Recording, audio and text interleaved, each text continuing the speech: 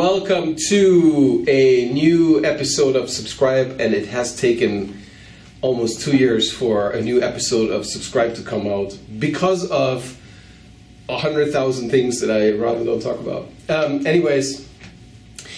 I'm back. Actually, we're back.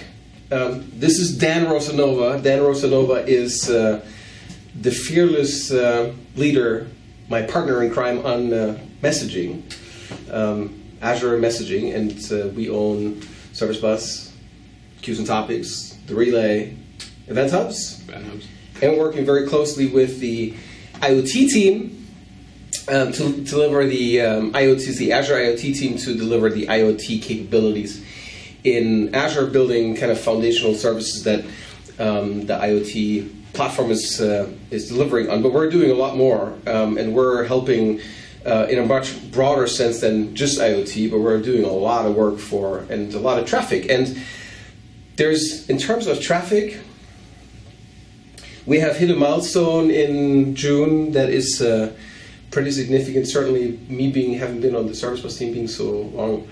What is that number? 1 trillion. 1 trillion is a very, very, very big number. It's 1,000 billion. It's a trillion with a T. Big T. Big T. And so we're exceeding those trillions, and something that we can. So how much is that per day? Per day, it's averaging over 30 billion. Actually, the 24-hour total average is 375,000 a second. We actually do have a lot of variability in that time, though, so we get a lot more at some times and a lot less at others. You know, we go down a bit at the weekends. A lot of it's sort of log processing type stuff, so during the week when it's hotter. And yesterday, we actually, we just bumped right up to 60 billion for the day. So it's, when we say a trillion, then that's a trillion for the month. How that translates into something that everybody can, all developers or everybody in IT can think about is probably just total data volume that goes in. So how's that? Yeah, over that same 30 days, that data volume was 6.2 petabytes of data. So it's piling up. Yeah, it's terabytes at a time. 150 terabytes per day, over 150 terabytes per day that are flowing in through Event Hubs. I mean, Event Hubs is a capability that, in the context here in Subscribe, I think I did one presentation on. So we'll talk about that much, much more. And we'll talk about things that have coming up quite imminently on Service Bus. So one of the things is the new SDK. Yeah, we have our 3.0 SDK in preview right now. It will probably be out by the time this video gets up, if not. That video gets up very quickly. Okay, so then maybe a week later. And it improves a lot of things in our SDK, embraces a lot of the more modern features of .NET 4, 5, and above, so async, cancellation tokens, things like that. So it's this is the first time where we have the Service Bus SDK has been a straight evolution, more or less. Even as we went from 1.x to 2.x, we have not introduced a lot of breaking changes. What we're now doing is, for the first time since we initially shipped in 2009, really. That's like the stable version came out in November 2009, and it kind of since then we haven't changed much.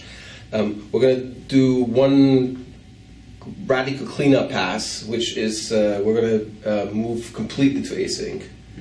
So the async await model in C#. So we're specifically talking about a .NET SDK here, to be precise, and all the begin and end old as an async programming model stuff that's going away. So this is specifically for the latest revisions of the .NET framework, and of course the old 2.x version is going to stick around. So it's still going to be there on NuGet if you depend on it. But that's the new version that's kind of a little bit cleaned up because people had issues, finding the right methods because it was all littered, the beginnings and the ends, and it makes it a little unwieldy.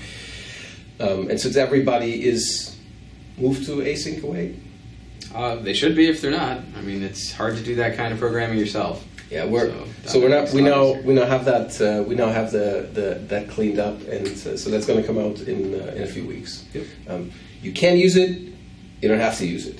Yes. As with all the other things that we have, which we will cover in the next coming weeks and months. We have a C SDK for Event Hubs. That's brand new. Yeah. And that's built on Proton. We'll talk more about AIMQP, because that's the foundational protocol that we all use. And really what we haven't done enough of is to explain AIMQP in the context not only of the broker that we have, but also in other contexts. It's usable as a peer-to-peer capability. It's usable with other brokers. You can use actually clients which are built for other brokers across. So we're going to talk about cross-platform use of the AIMQP protocol specifically. We're going to talk about some other protocols as well, and we'll introduce reintroduce Service Bus with new content. I have done the last deep dive on my video blog, so here probably 3 years ago. And we've done a lot of work since then and haven't really talked about those things. Like there's now capabilities in like WebSocket support underneath, and we have a lot of little tiny features that we added which have not been in the original overview, which was the EPOS of 2 hours of one talk. So we'll chop this up, and Dan and I are going to do. So we're now together here in Redmond. Obviously, I work over in Germany most of the time, so we're going to do some of those things through Skype.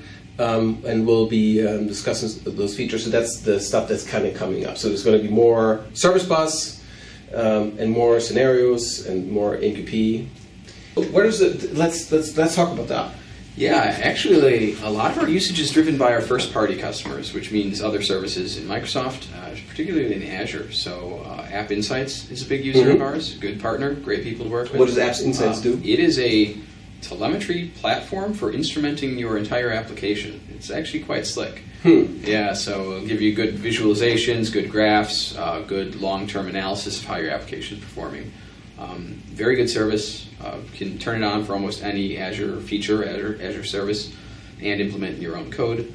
Another big one is Office. Office does their own telemetry through Event Hubs. So they do the backplane. Yeah, so they're already our biggest customer, actually. They came out of nowhere too. They just one day started using us without. They figured it out on their own. It shows we have pretty good service to do this, and came up with a ton of traffic. Great. Yeah, and then we have Halo as well as a customer. So we'll talk more about them in the future. Yeah, we can't talk about them yet. Well, we can talk about the fact that, and we have a video about this in the archives on how we.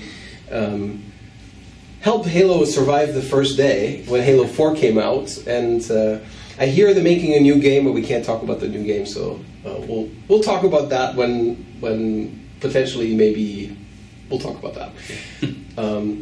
There's another user of Event Hubs that's going to come online. Also, is our own data center infrastructure. So the data center infrastructure, not the PCs, but actually the water and the climate control and making the facilities work.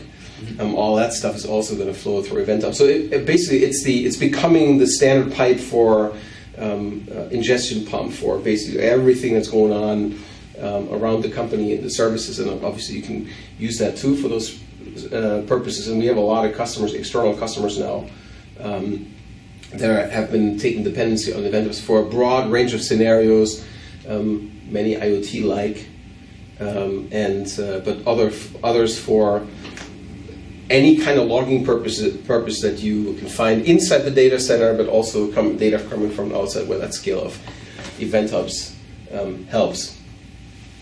Thank you for tuning in this time. Again, this is the first episode, and there are very many more to come. I'm pretty excited I get to do this again, and I hope Dan is too. I'm kind of dragging him into this. And see you next time.